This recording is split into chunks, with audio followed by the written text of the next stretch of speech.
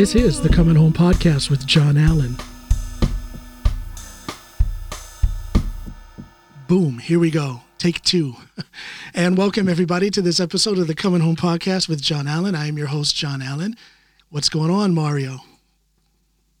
How you doing, John? Thanks for having me on your podcast. Thank you for coming. This is the second time around we're doing it. It would have been so much cooler to do this episode with you sitting in your, let's call it your place of business, because I want you to tell everybody what it is, but it would have been so much cooler to do it there, but we had problems with the internet connection. So this is the second go around, and well, you've got a nice sign behind you. You've got a good background there, so this will work too, I guess.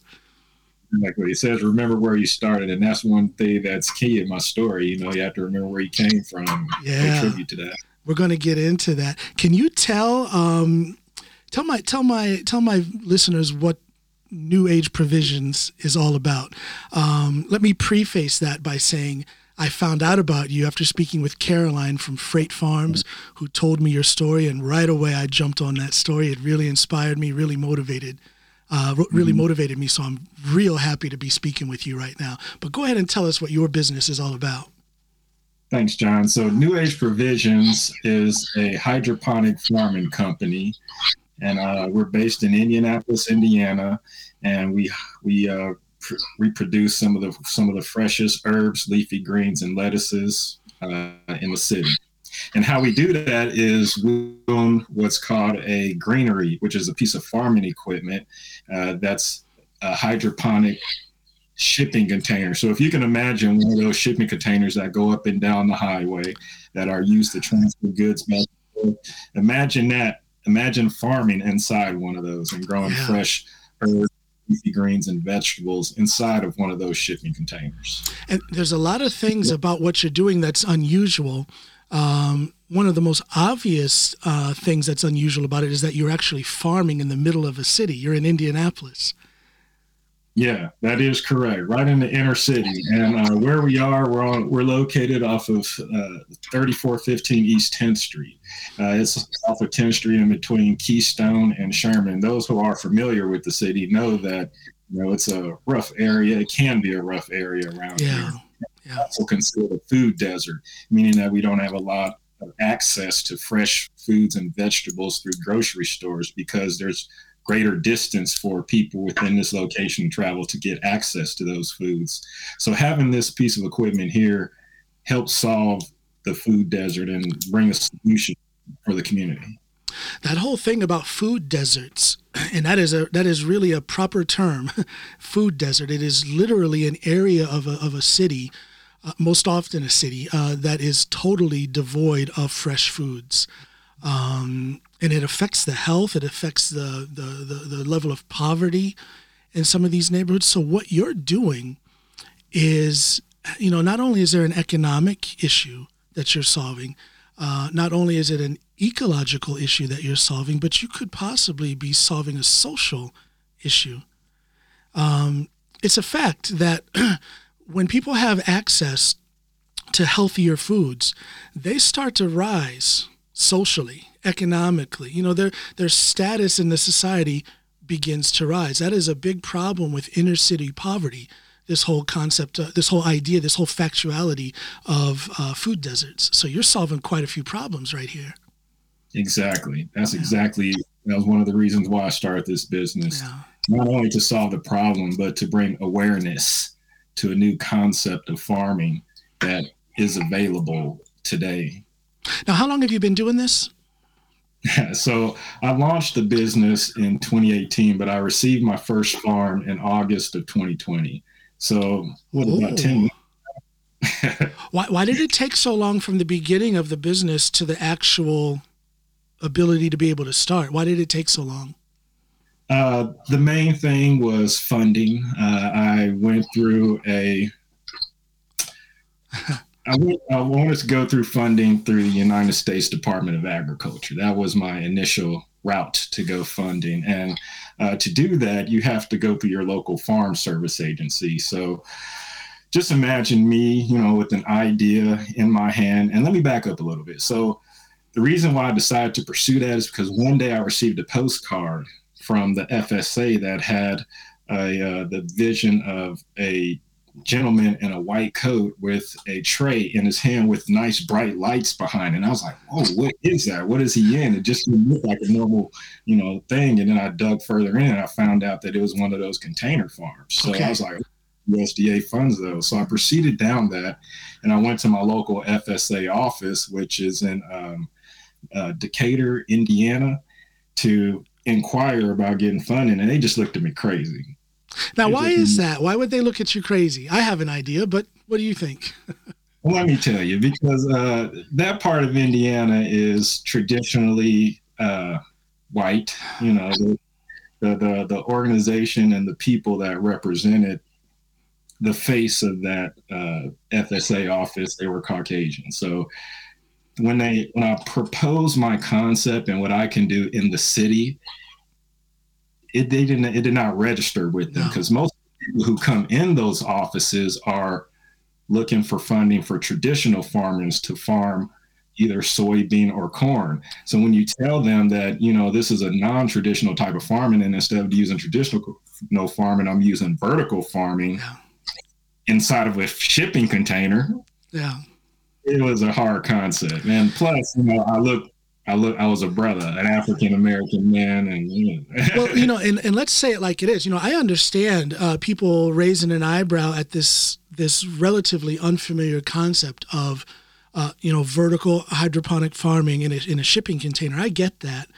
But when you put on top of it the historical exclusionary atmosphere in traditional American farming, when you get into the historical imbalance in funding of black farmers versus white farmers, that's a lot of adversity that you were faced with. A lot of people aren't going to want to talk about that. A lot of people are kind of rolling their eyes. Oh God, here goes John talking about inequality again. Well, yeah, I'm talking about inequality again, but you are a living example of the issue of inequality in America. So you had an uphill battle.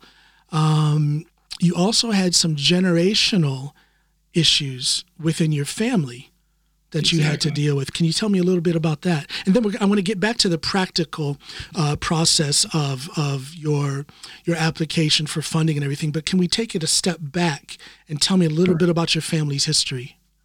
This all ties in. So I'll start where I was born. I was born in San Francisco, California. And that's where my grandmother grew up, and my father and mother, they met and they conceived me. My mother had me when she was 16 years old. So she was pregnant with me at 15. So her and I are real close in age. But my grandmother was originally from Mississippi. Matter of fact, 4 of my grandparents were from Mississippi. Okay, yeah. And the reason why they ended up in San Francisco is they were part of what's called the Black Migration, when people from the South migrated away from the Southern area to look for better opportunities. Yes.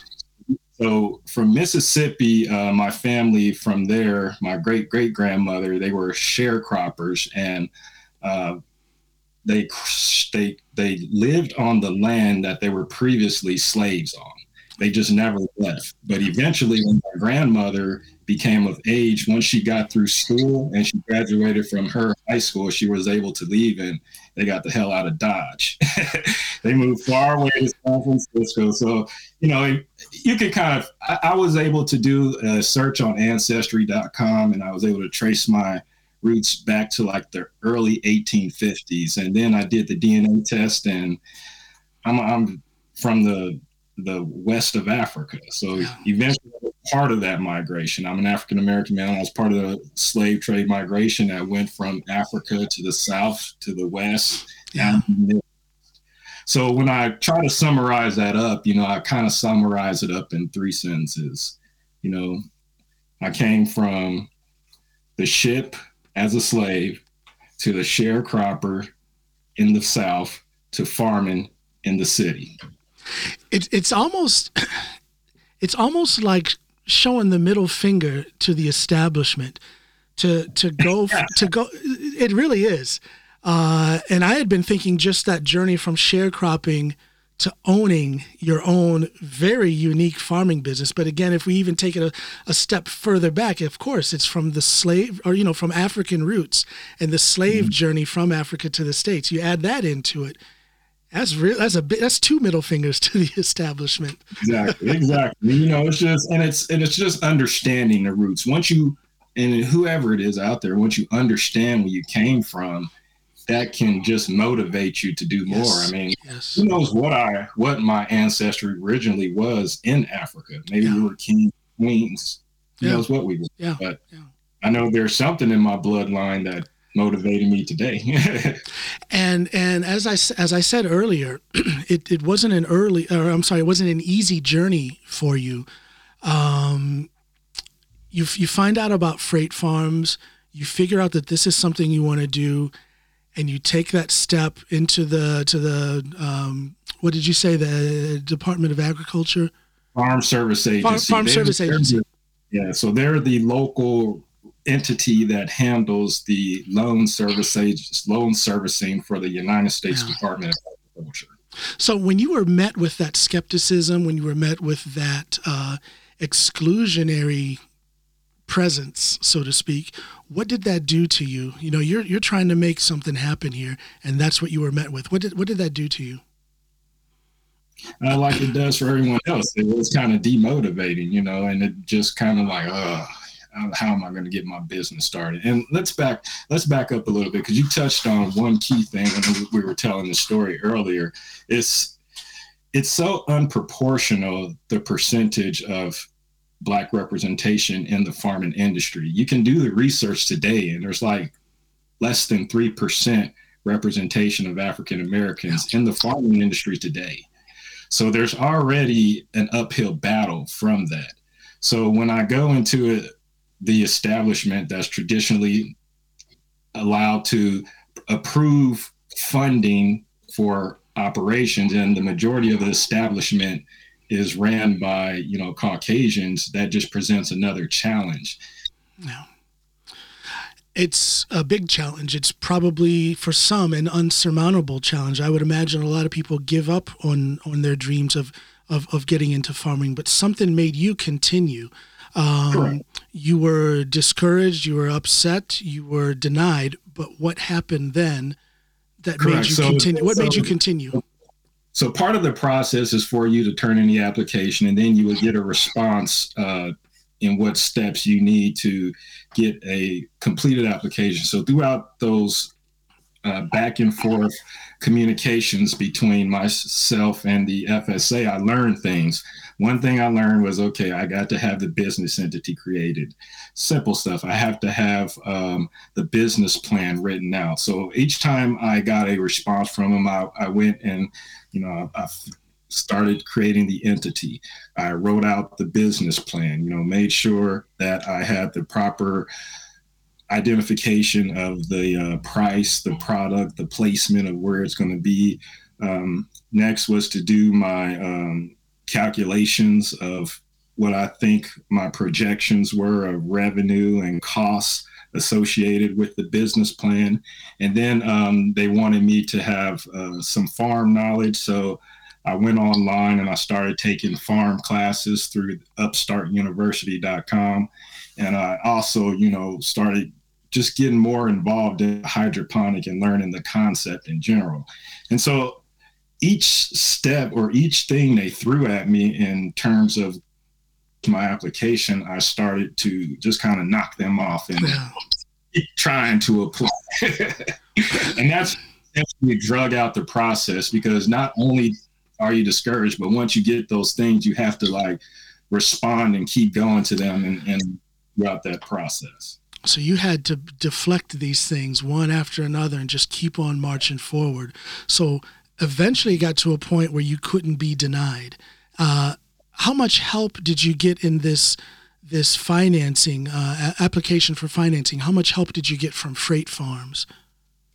So they were able to provide necessary documents, like they had the complete manual that spells out what the piece of equipment can do. And that is some evidence I was able to provide to the FSA. They also were able to kind of give you some mock business cases of growing lettuces and some estimates on, what your production can be.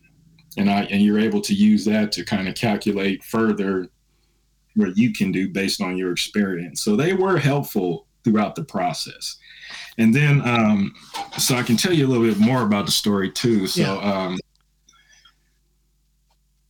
what happened was, I was to the point where I made my mind up that, okay, it was about, I think it was August 2019 when I was booked a trip to Miami, because that's where Freight Farms was doing like a live presentation and they were allowing an open house for one of the companies down there, Hammock Greens. And also there's another women's shelter that owns a freight farm, and they were allowing people to come in and, see that freight farm. Yeah. So I wanted everything to be lined up so I could put my deposit and be ready. Caroline told me about that women and children's shelter doing that. What a great tool they're using to activate and empower those women and children.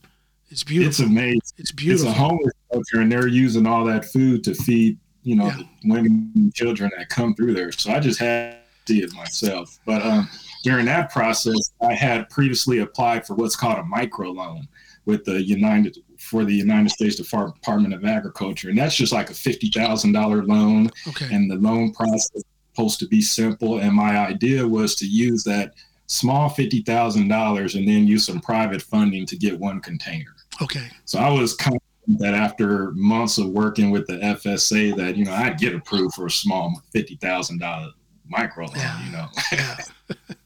So I was able to go down to that visit. I put my deposit in, use my own money, and I had my private funding lined up. Because the container itself is about $140,000. Exactly. Yeah. So $50,000, that's just a scratch up. Yeah. And even though I was working and trying to work with the FSA agency, I was still denied for the $50,000.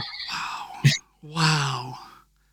Not only that, but I put my deposit in August. I did not know that I was denied until December. And what was their reason? What was their reason for denying you? What did they say was the reason? Oh, they said, one, that my business case was not feasible, and two, that I lacked farming or agriculture experience. Now, I was so upset. So they didn't take into consideration the fact that Freight Farms has their internal schooling on the Freight Farms concept. No. So let me tell you, what they did essentially is they took the information in the business case that I gave them. They took my numbers and they divided them by a third. Okay. Because they wanted to convert vertical farming to traditional farming. I see. And then they showed me that I would not be able to achieve the numbers that I had in my calculation because I lacked the agriculture experience. Well, now, when it comes to the productivity of hydroponic farming and this Freight Farms concept, from my understanding, it is much more productive and much more profitable than traditional farming. But even so, they still would not approve your financing. They would not approve my financing. That's amazing. Well, actually, I'm sorry. It's not that amazing. Actually, okay, I get it. Actually, I understand. Again, going back to what I said earlier, when you take the unfamiliar, it's not very familiar, this type of farming. And then you put on top of that the fact that you are a Black American and you are traditionally excluded from all things farming. I understand that you had all of this difficulty. I get it. Yeah. Yeah. And so it happened at a key point in my life too, because it was in December. I'd already had my deposit down, paid half the money, got the private funding, and now I was short on the rest of the money. How much were you talking about being short now? Oh, I was short. It was a good amount. But I needed that 50 bands, man. Yeah, I needed Sure. Yeah, because I was just depending on that to be part of that. Right. That was part of your calculation. Yeah. Yeah. Exactly. So it was around the time where we were having a holiday party, and I was just bummed out. And then my grandfather had called, and he was like, "Hey, you coming to the party this weekend?" And I was like, "Oh, I don't know, Grandpa. Like, I just ain't feeling right." Kind of gave him a snippet of what happened, and he was like, "Well, at least you could bring the kids and bring them to the holiday party." And I was like, "Yeah, you're right. Okay, I'll be there Saturday. I'll stay and I'll let the kids, enjoy their family." So ain't nothing like family that'll cheer you up. Sure, So absolutely. that week to get me going, and I ended up going there, and I was able to let my kids spend time with the family, take pictures with my grandfather, and he also talked to me. He was like, "Well, so what's going on with you?" And I was like, I just told him the story. I was like, "Grandpa, I don't know why they keep denying me. I've been working with these guys since 2018. I've got a great credit score. Like, I've got a job. I pay more in taxes than I'm asking for in funding. This is the same organization that would hand out food stamps, but yet they won't approve a qualified individual for funding. The USDA. I just didn't understand it. And, I just told him the story, and he looked at me and he was like, "You can't give up, because what they trying to do is block your dream. Because the one thing is they would rather see you. It's like they don't want you to own the land. They want you to work. They don't want you to work the land. They don't want you to own it." Historical context.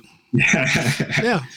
So from that point, I just got that motivation to keep going. And I remember, like, that weekend, I sat on my computer and I just wrote out an appeal letter. And that 2-page letter ended up turning to 6 pages. And I sent that to the FSA, and I just lit them up in that. And I ended up getting a response from them and the United States Department of Agriculture saying that I now can go through the appeal process and appeal that. But what made it so significant is that conversation that I had with my grandfather was the last time I spoke to him. Oh, I'm sorry. Yeah, he was murdered like 3 weeks later. Oh, man, I'm sorry. I'm sorry. Yeah. So if you combine that type of pain, yes, motivation, it just created like another drive, put me in another drive to want to make this happen. You know what I'm saying? But you know what? I know exactly what you're saying, my brother. That inspiration that comes out of family tragedy, I know exactly what you're talking about. The whole reason why I'm doing this podcast is motivated of the death of my son. He was 24 years old when he died of a heroin overdose in November 2019, and it crushed me. And this podcast, talking to people like you, people who inspire me, people who motivate me, I can't be depressed and inactive when I'm talking to somebody like you. Correct. I don't even know you, Mario, but I love you because of who you are and because of what you've already done for me. And I wouldn't be speaking with you right now if it hadn't been for the tragedy of me losing my son to a heroin overdose. So I know exactly what you're saying about that drive that you get, that inspiration that you get from, in your case, the last words from your grandfather before he was killed. I know exactly where you're coming from, man.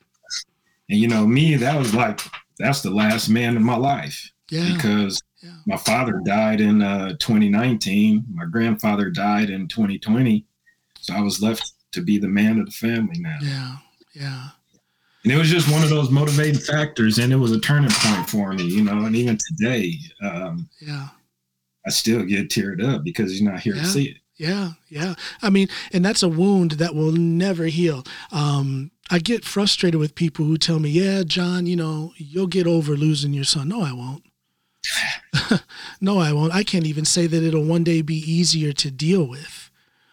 But I guess all I can do is try and find some reason in it. Try to find some kind of spiritual movement and motivation from it. And it looks like you're doing exactly that with the case of your grandfather's murder. Exactly. See, I knew I was doing something right by looking you up. I knew it. Yeah, man, there's a story to tell. There's a story behind it. Yeah. So okay, so the the financing falls through, the funding falls through. Yes. What kind of challenges then did you have with getting started? Because you had never had a business before this, right? So I did have rental properties. So that was my main thing, but I never had like a business. Rental properties just kind of morphed over time for me wanting to rehab homes and keeping the value and renting them out now.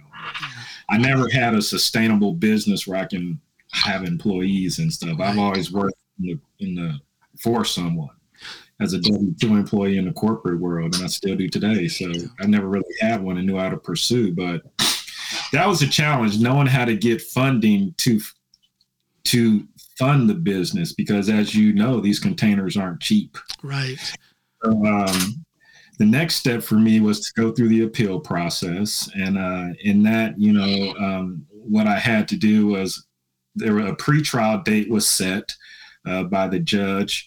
And then that's when she heard the different sides of the story, the Farm Service Agency versus DeMario Vitalis New Age provisions. And so I had to prepare with all the tragedy in my background and what that was going on at the time. But man, that motivation had me going there like Johnny Cochran, man. There you go. So once we got on the phone, I just kind of broke down my side of the story, told them that. So in a case like this, once you're denied, you have to prove to the judge that the Farm Service Agency's decision was wrong. So the first thing I had to prove was, one, that the business case and the reason why they took my numbers and divided them by a third of their value was incorrect. And then I had to prove to them that I had the necessary education to farm this piece of equipment. So how did you prove those two things? Oh, so I proved that in trial. So the trial date was set, and then we were in there for like 3 hours, man. And so it was once we came in. So first of all, let me back up a little bit. So traditionally in Indiana, and as I told you earlier, the Farm Service Agency, it's Caucasian people. So the expectation is when you go into a judicial system, the representation there is going to be the same as well. Yes. I walked in there. The judge was an African-American woman. I was like, oh. So you probably were ready to slap the judge a high five and say, let's get this thing going, man. Right, I got to get professional, though. I'm like Johnny Cochran, just kind of looked at her, give her the head nod. Good. So, I was in there, and then I asked the freight farms, I had them set up a representation to call in because I wanted them to prove to the judge that, their equipment does what it says. So they had one of their representatives call in, what's the brother's name? Rick. His name is Rick, but he's a brother too.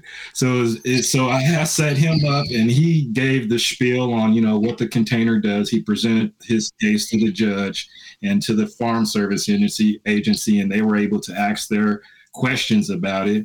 And then, I went through my line of evidence, and I was able to prove to them that, hey, I've taken all these online courses in hydroponics. I've got 3 college degrees, 2 degrees from Purdue University, a master's in business administration, a number of certifications. I'm Six Sigma certified twice. I should be able to plant seeds. It's not so hard. Very well said. Very well said. Yeah. So I had like 21 pieces of evidence, man, labeled A, B, C, D, and we just kind of went through that, and I just took my time with them, man. And just put them on the fence where they started to back up on the information they said. They admitted on tape that, okay, maybe we did not have the proper calculation. If we had knew all this information earlier, we probably wouldn't have denied the application, even though I provided them with this information. But it was once you put it all together, it finally made sense.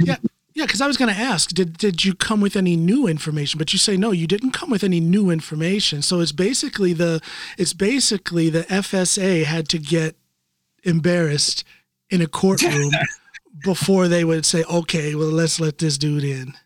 Right. Exactly. That's a shame. Oh. It was. So I presented the same information. Nothing was new in there. And I also presented some evidence on a historic case, Pickford versus Glickman. And those who don't know about that, that was a class action lawsuit against the United States Department of Agriculture, where a group of African-American people got together and sued them to get funding or for their historic denial of African-American farmers.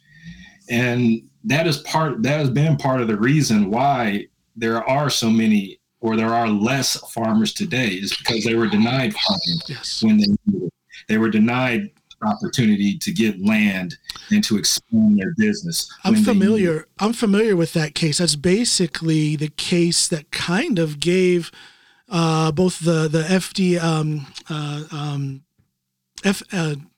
FSA, and the USDA the thumbs up to go ahead and continue to exclude black people. That's basically what that case told them. You can get away with excluding black people from farming. Yeah, and see, one thing, it's traditional, and you definitely need to read the case to get that information on it as well. But it's just been a traditional denial of African Americans throughout the process of getting, funding, going after funding for farming. And I guess my story is one of that went the opposite direction. It's a story of victory. So, but that case was very important to bringing that historical discrimination against black people in farming. That case was so important in bringing that up. A lot of people, people don't really think about that. If you're not affected by it, it's not an issue. So I'm glad. I'm glad that case came to the forefront. I am. It is, and because it's history. And it's a reason why the sharp deduction and since the 1900s of African American farmers have happened. Yeah. And just think about it. It was once an industry that we dominated, whether by choice or not. Yeah. There's actually, there's a stand-up. I'm also a stand-up comic, and I have a joke that kind of goes on that about why black people have a tendency to be better workers. Anyway, figure it out yourself. Yeah. There you go. You mentioned 3 degrees. You have a master's in business administration. What are your other 2 degrees in? So I have a master's in business administration from Wayne State University. I have a associate's degree in industrial technology from Purdue University. And I have I have a bachelor's degree in organizational leadership and supervision from Purdue University. And OLS is similar to management, but it puts more emphasis on leadership skills. Right. Yeah, so in all, I have 3 college degrees. So I think you know how to plant seeds and turn on a water tap. So yeah, it's not complicated. Now the technology behind hydroponic farming, can you describe what that technology is all about? Not everybody listening may know. I would imagine a lot of people hit pause on the YouTube video to go and Google hydroponic farming. Can you tell them basically what just a rough draft of what that technology is all about? So in one sentence, hydroponic farming is growing plants without soil. Period. Period. Yeah. So traditionally, soil provides plants with nutrients they need to grow. In hydroponic farming, there is no soil, so the plants get their nutrients from the water. And the water that has to be used is significantly less than with traditional farming, right? In this piece of equipment, yes. And I'll tell you why. So first of all, just imagine yourself in a shipping container that has its own HVAC system and it's climate controlled within inside. It has 2 tanks. It has a tank for the seedling area and a tank for the main tank. And it has a nutrient dosing system. So you can put in your own nutrients and you can dose that in the water. And as that water cycles through the whole 40-foot shipping container, it's feeding the plants the proper nutrients they need. And also, as the HVAC and dehumidifier are running, that's putting more water back into the system and adding water back into the reservoirs that you have. So you end up using 95% less water than traditional farming. It's amazing that the carbon footprint or the negative footprint of hydroponic farming through the freight farm system is almost non-existent. Which again leads me back to why in the world did the FSA give you so much trouble when it comes to funding? I mean, shouldn't more people be, even corporate farming, factory farming, shouldn't they be doing this instead? They should be. And I think it's one of those concepts that are new. And, it's going to probably take some fancy celebrity or maybe some rich millionaire to get a hold of it. Maybe you? Who knows? I may be the Papa John's of the industry. You never know. But I think it's going to take someone. But once the concept does get up and going, I think the idea of hydroponic farming is going to catch on more. And even people are doing it on a small scale. You have those little table gardens out there that you can buy nowadays, and just get your hands wet and learn about what hydroponic farming is. So Mario, you have one container now, right? Two. You have two. My brother. Yeah, I'll get two, brother. You have two. That's part of the story too. I need to get back to that. Well, tell me about it. Okay. So so let me get back. So once I went through the trial, it was a hell of a trial too. So once I went through the trial, it was for the $50,000 micro loan, and then we had to wait for the judge's decision on the outcome of the trial. And so I was anxiously waiting for like 6 weeks, and I finally got the letter in the mail. It was one of those things where I was like, "Oh, I can't open it. I went to my mama's house, and I was like, "Mama, here's the letter right here." Opened it up slowly, read through it. Judge has decided that the Farm Service Agency erred in their decision and ruled in favor of DeMario Vitalis. Oh, I was so happy, man. I was so happy, dog. I can imagine. Crying like a baby. Oh, I can imagine. Well, it's a dream come true. It's a furthering of the legacy of your family, thinking about your grandparents, thinking of your great-grandparents even further back.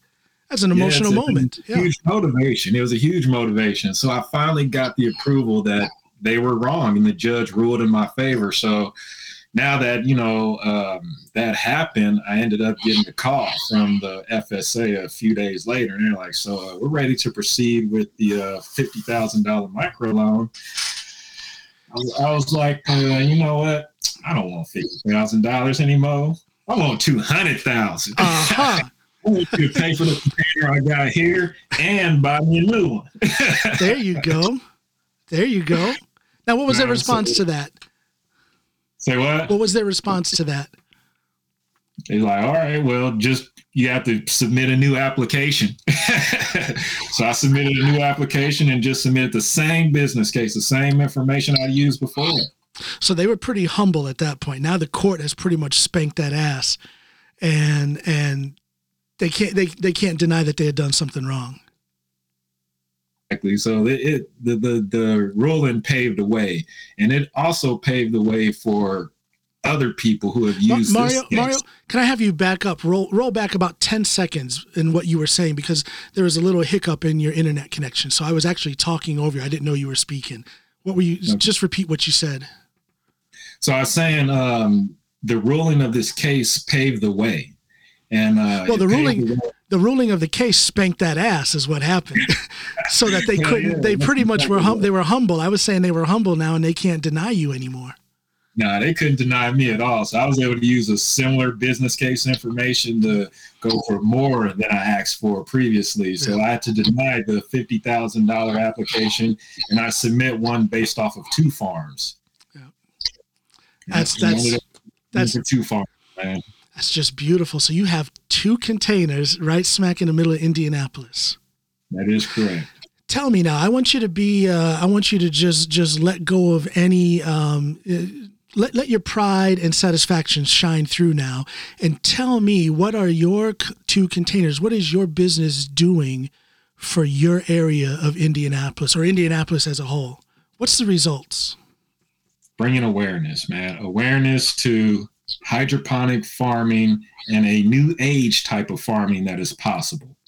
It's bringing fresh food to the community. It's bringing food that's grown without herbicides, pesticides, and contaminants from the soil. It's bringing opportunity. It's letting people know around here that, hey, this African-American inner city school person who went to public school systems, grew up without a father, can do something. Is just saying that, hey, a normal person can end up owning something and having their own opportunity if they just can keep going and keep following their dreams. I like to use the saying that don't go where the road may take you, but instead create a new path for others to follow. Amen. And you preaching now. I mean, that's no, but that is the way to go. Forge your own way. Don't adjust your dream, adjust your reality so that you can live your dream. Exactly. Yeah. You got it right, John. Now, what about supply chain? What about finding buyers for your product? How is that working? What kind of challenges or successes have you had there? So that's a good question. And COVID-19 put a real damper on things, because my first intentions were to go directly to restaurants and to, just be able to take my product in there. But once I was done harvesting, most of the restaurants were closed. Yeah. So they were trying to, make their supply chain more efficient and not experiment so much. So I had to find another route, and I decided that, it'd be better to go through farm directly to consumer. So I went more towards online. I got an online portal now where people can go order. Is that a police car and an ambulance? That's the fire truck, man. Okay, it's a fire truck. Okay, yeah. Okay. That's Fred driving down the street. Okay, there we go. I'm sorry. Go ahead. Well, yeah, I think, it forced me to kind of adjust my supply chain to be more farm to table, farm to consumer. And so I go through marketwagon.com, which is an online entity that connects farmers around the city and artisans to consumers. And I also have my own online shop where people can go and buy farm produce and buy our items from there as well. I saw your website. I like the way that's set up. I mean, it's so easy, and it's just easy access. So I figured, that at least part of your distribution is quite direct, right from you into the consumer. Yeah. Exactly. And I encourage people to go on my website, www.newageprovisions.com, and place an order. It's going to be the freshest salad you've ever had, the freshest kale you've ever had, because it's going to be delivered right to you. Now, what kind of vegetables? I'm sorry. Go ahead. No, I was asking what kind of. No, go ahead. Go ahead. I was going to ask, what kind of vegetables do you have? What kind of produce are you selling? To tell you that. So one of our best products is a live salad. And what it is we pull the heads directly from the towers and just put it in a bag and give it to you. Still got the roots on it and everything. Just got to cut it off and put it in the salad. That's the best salad you're going to have. Well, and the roots make it stay fresher longer if you leave the roots on, right? Exactly. Yeah. So some people have even taken our salad, put it in the ground, and kept it growing. Yeah. Picked off the leaves when they're ready to eat it. Yeah. And then we also have a variety of herbs like dill, mint, oregano, thyme, rosemary. And we also can grow any type of herbs that anyone wants. We have leafy greens. We have kale. We have arugula. We have 3 types of kale, actually. We have Toscano kale, starboard kale, and black magic kale. We have arugula. We got red vein sorrel, growing some pak choi, got some collard green seeds going. And we also have some cannabis as well. Cannabis as well. I saw that online. So in Indiana, you have to have in Indiana, we're still under the 2018 Farm Bill. So we grow hemp. So Yeah. it has a low THC content. Yeah. And so we have experimented with growing hemp inside the container as well. Educate my listeners and my viewers and tell them what are the potential uses of hemp. So hemp today is used to help for anxiety, is used for, if you have any type of stomach pains or any type of pains. They use hemp in a lot of different forms. You can use it to rub on. You can use it as an oil. You can use it in soaps. It has so many uses, used in culinary applications. And it's mainly used as a medical, I would say a medical alternative. I see. Yeah. So, people smoke it as well. Yeah. What is the most profitable product that you're growing right now?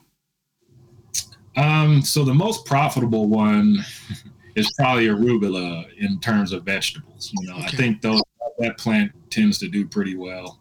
And then the herbs do well too. And I say the herbs do well because those are the ones where you could cut and keep those growing. You can just trim the herbs and they can just keep growing. Yeah. As long as you keep it nice and trimmed.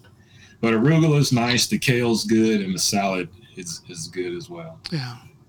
So what do you... when the laws change in Indiana, it's far and foremost the most profitable one will be the cannabis plant. Yeah. Now, how soon do you think it's going to take for those laws to change? I'm hoping within the next year or two. I mean, we have a few bills that are going through the congressional process right now.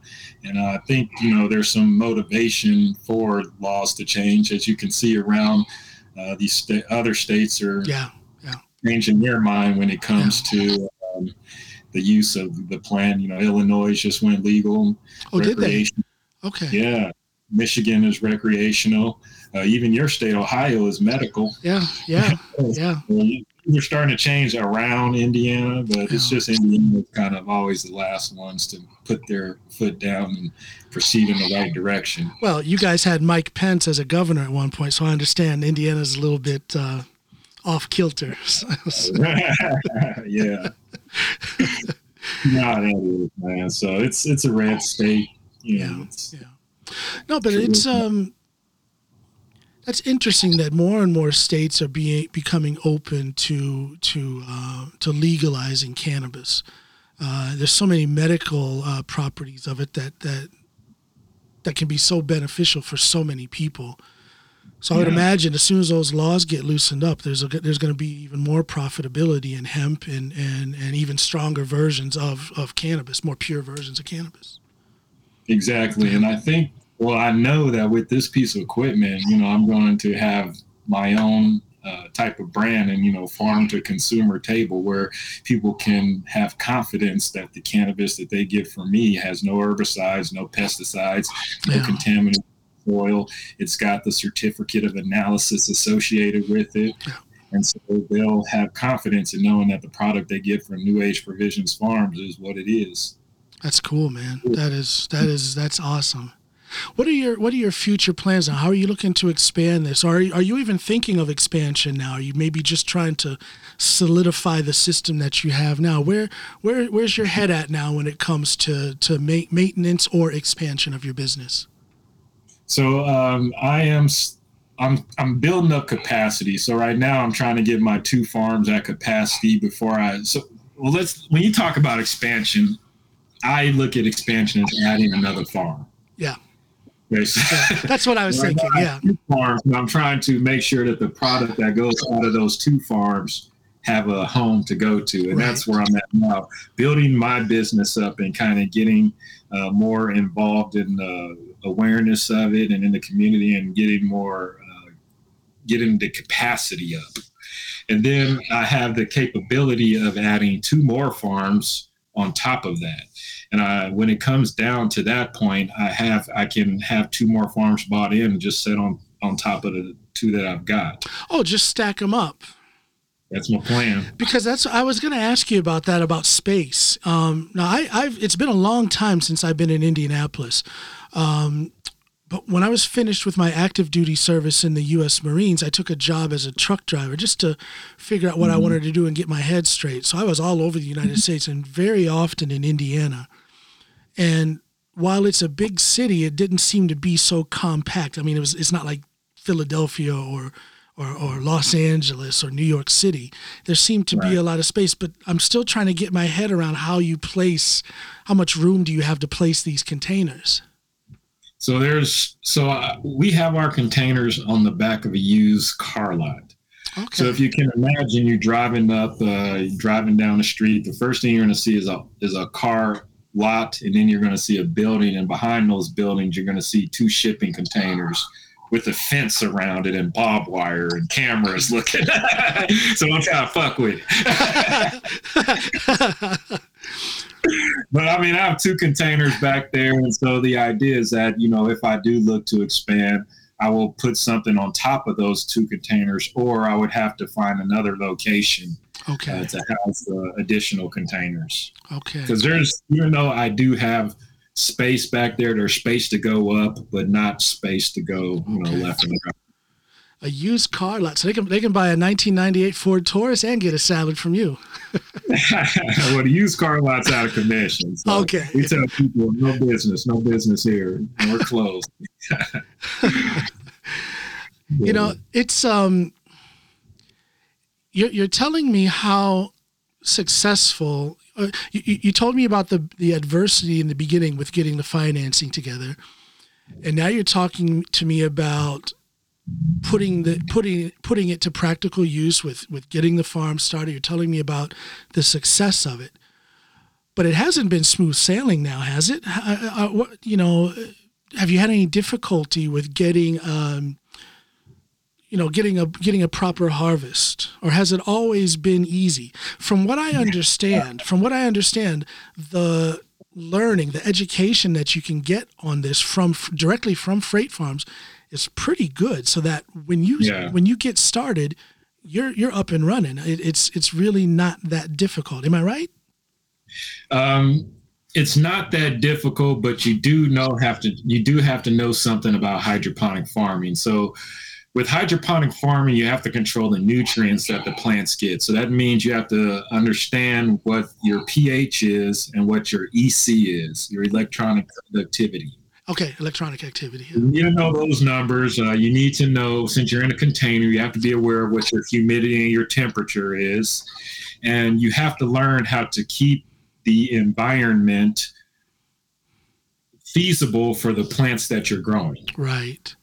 The pH, the temperature, the humidity levels, and you need to also make sure that there's water flowing. Because though the piece of equipment is smart, it can tell you that the pumps are running. It's not going to tell you that there's no water flowing through the pump. I see. Yeah. I burned up a few pumps, man, in my day.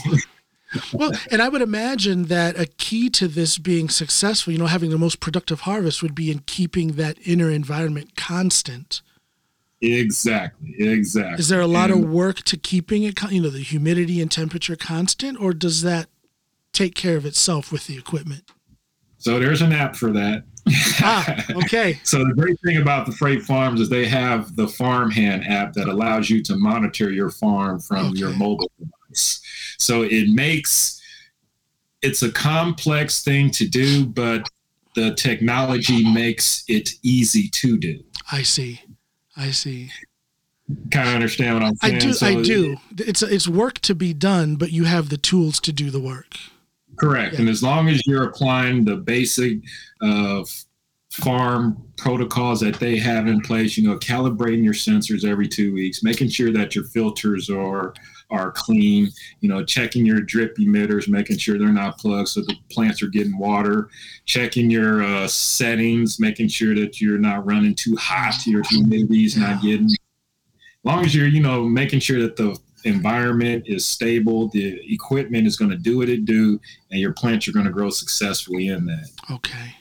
It took me a while to learn how to get the environment stabilized. Okay, I see. So are you currently producing at 100% capacity for both of your containers? I would say 75% capacity. And what's the reason for not having that remaining 25%? Is it the issue of distribution in these COVID times? That's what it is? Correct. Okay. That's a lot of it. Our restaurants are still only at 50% capacity. Yeah. And it's just, I want to get more demand up.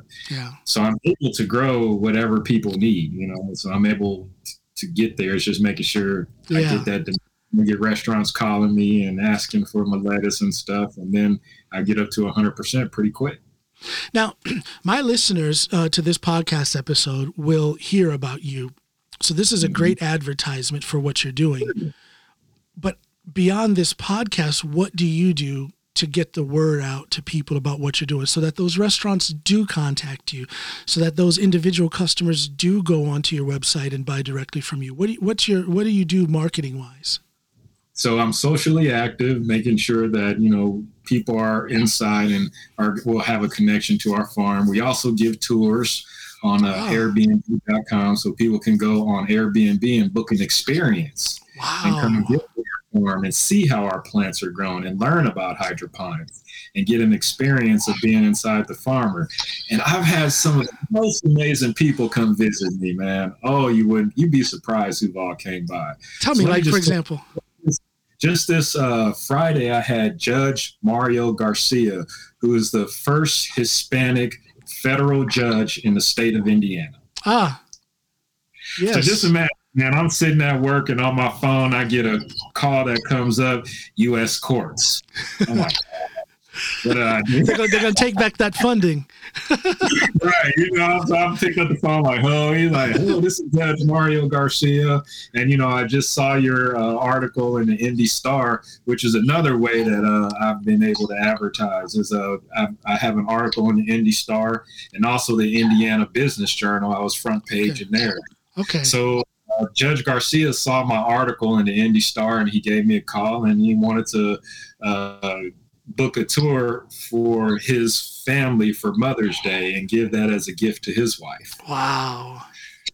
So those tours those tours then are a way of financing things. You take a handful of change for a tour, I would imagine, right?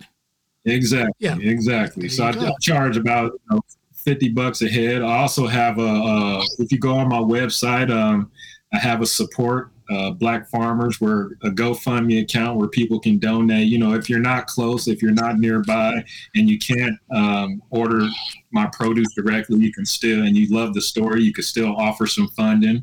That's beautiful. And it is going to pay down that USDA loan.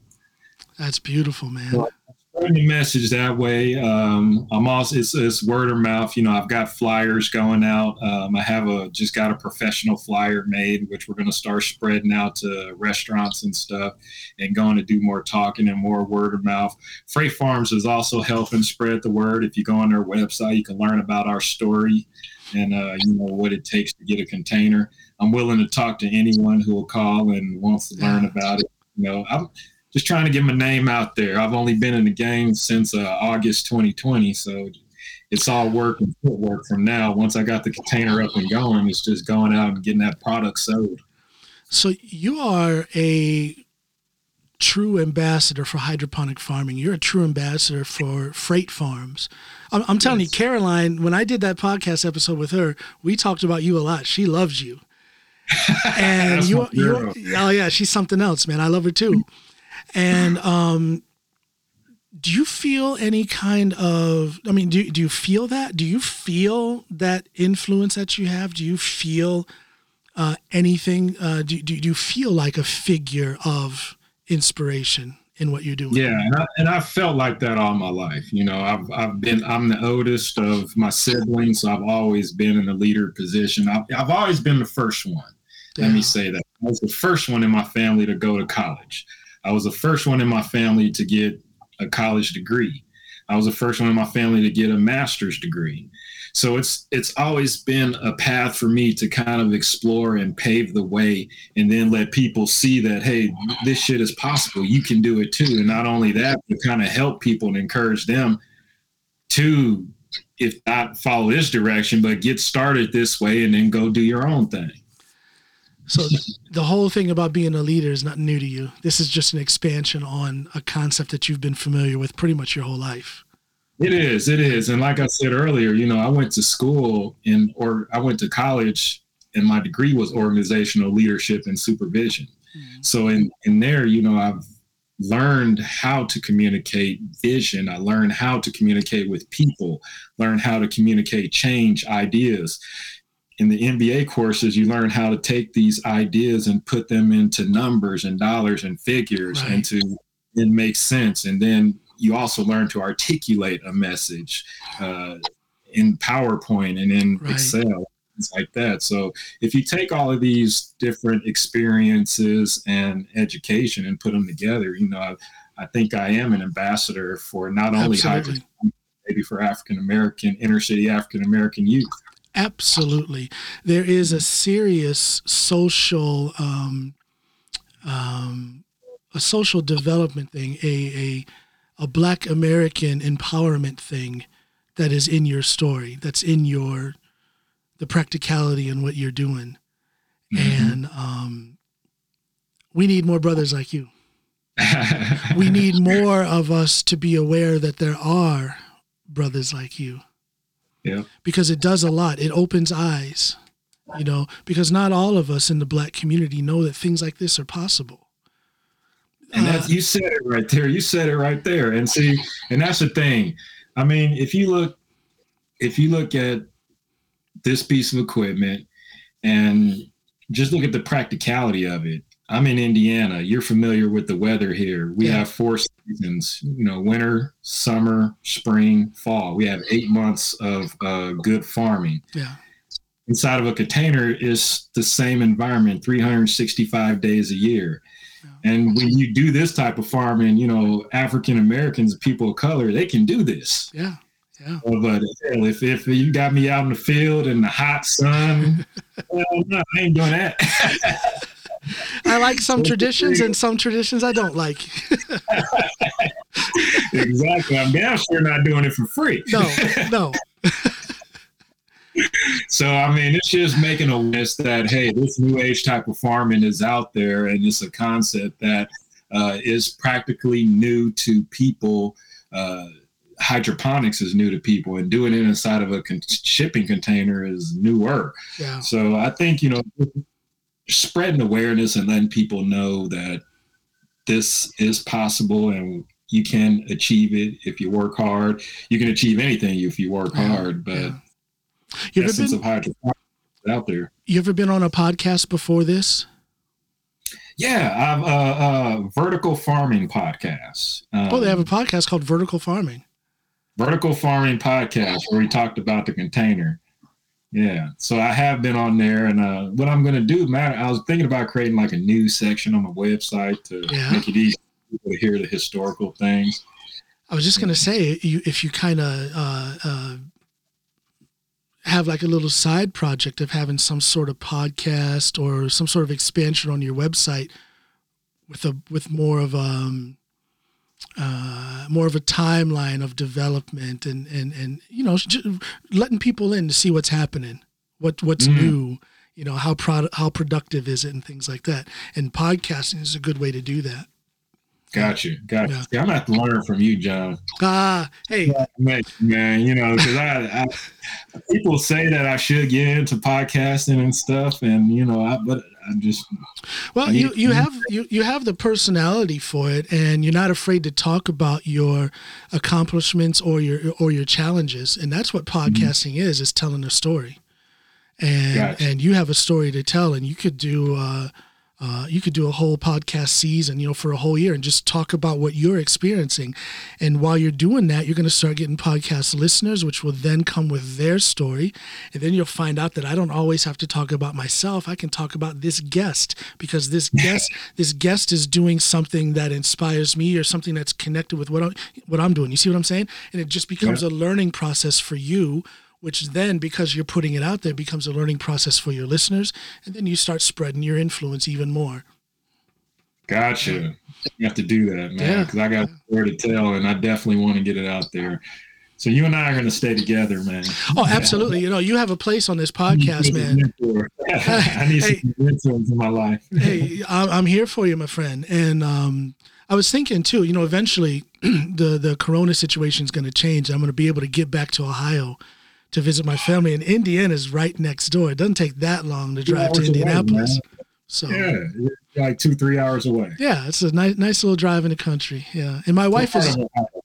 I'm from northeastern Ohio. I guess Akron would be the closest city. Yeah. I'm from a little town called Norton, way out in the country where you don't have to use a container to farm, but you can use a container to farm. Yes. No, I'm definitely from farm country. Definitely. Yeah, that's what most of the Midwest is, man. And I assume corn. Yeah. Exactly. Corn farming. Yeah. Oh, one thing I want to ask you before I let you go. Do you have any employees, or are you doing all this yourself? So we do have a contractor that comes in and helps out. And then I also hire, my family helps me as well. My mom is a big help inside the farm, and my daughters like to come in and help. And I have friends who I tap every now and then. Okay. They'll come out and as well. It's not a lot of time commitment. I mean, I'm only here about 24 hours a week, mainly on Mondays, Wednesdays, and on Saturdays or Sundays. Just kind of as the needs or the requirements depend. Yeah, that's what Caroline was telling me, was that it takes anywhere from 20 to 25 hours a week.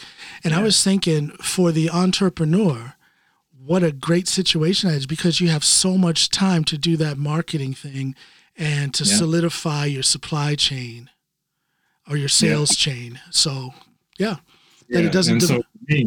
And so you do have to get over the learning curve and get to that point where you can hire employees and people to work in the farm as well. So and like you said, it's a part of being an entrepreneur and learning how to run a business. Right.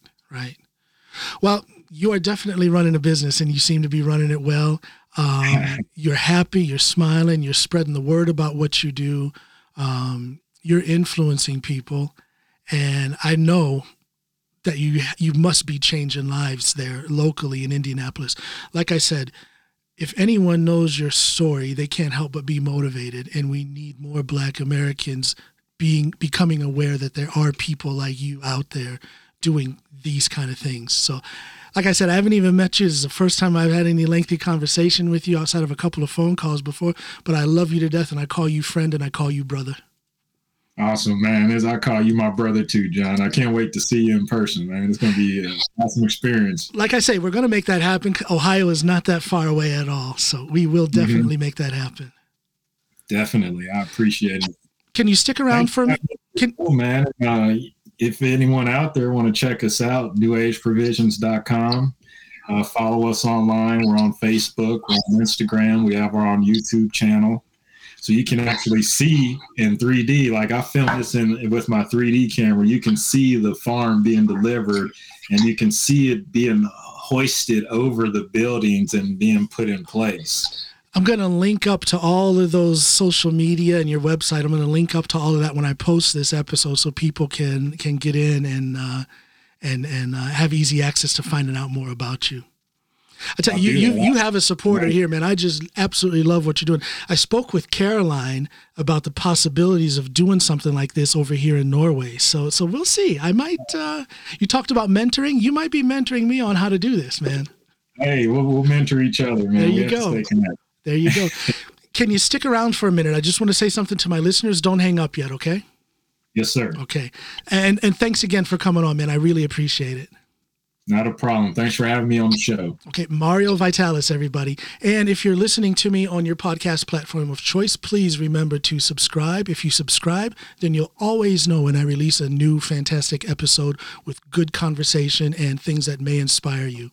If you're watching me on YouTube, which I hope you are, that's where I want you to be. I want you to see these lovely faces I bring in here on YouTube. If you're on YouTube, subscribe there as well. If you're a first-time watcher, I need you to click that bell, ring that bell. That bell is what makes sure that you get notified every time I come on.